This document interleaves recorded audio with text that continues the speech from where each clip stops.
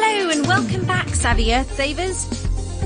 Now, athleisure is all the rage, especially with a lot of us working from home and just wanting to be comfortable, to be completely frank. Activewear is often made from synthetic fibers and fabrics, meaning it can take decades to decompose in a landfill. However, there is a Brazilian and British brand, Botig, who are using a revolutionary new fabric from a Belgian supplier that might tackle that problem. Botig founder David Perez reckons his label, which is handmade in Brazil, is one of the most sustainable on the market. What's more, it's also reasonably priced, creating a sustainable choice that is more accessible than the luxury activewear brands.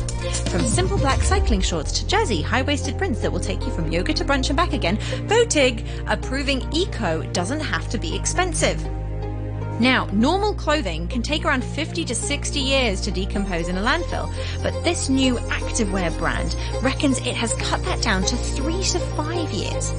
But don't worry, the clothes won't break down while you're still wearing them, as he explains. He says, our garments won't just start to degrade overnight. Every year, millions of garments end up in landfills, and this is where our garments will probably end up someday.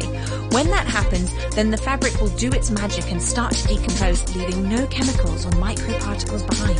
The actual garment won't suffer any changes throughout its life cycle, whether it's being worn or stored, as its shelf life is the same as conventional fabrics. Botig make their clothes with a yarn from the Belgian company called Rhodia Solvay, who have developed and invented the world's first biodegradable yarn. Now, of course, decomposing fabric isn't the only way that this activewear brand is sustainable. The collections are made by hand in a family-run factory in Brazil, and any fabric waste is used to, at the moment, make masks or t-shirts.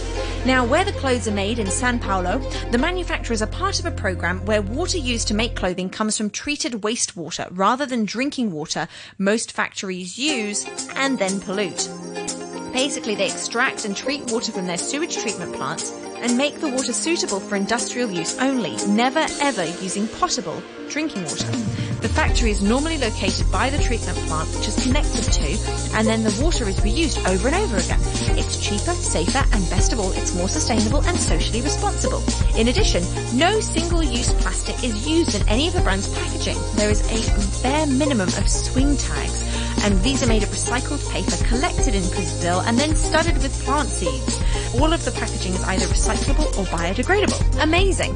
So why workout gear? Well, the idea started a couple of years ago when David's partner got really into fitness. Everyone seemed to be doing the same designs, the same level of comfort, and she wasn't happy about any of the gear she used to wear.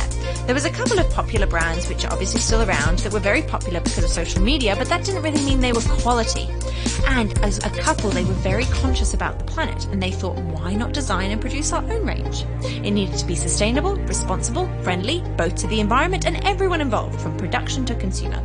And while it took a while, because it really isn't easy to be a sustainable and responsible brand, which is why we have to applaud and support the ones that are, mass production is extremely cheap, but they wanted something unique. They wanted something they could be proud of.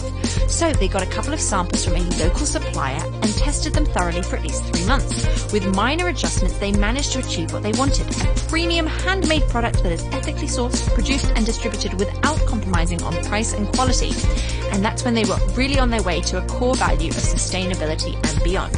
So, decomposing activewear. It's a thing. I wonder how many other parts of fashion we're going to find can become more sustainable in the future. Let's see if there's anyone in Hong Kong that's innovative enough to come up with their own ideas too.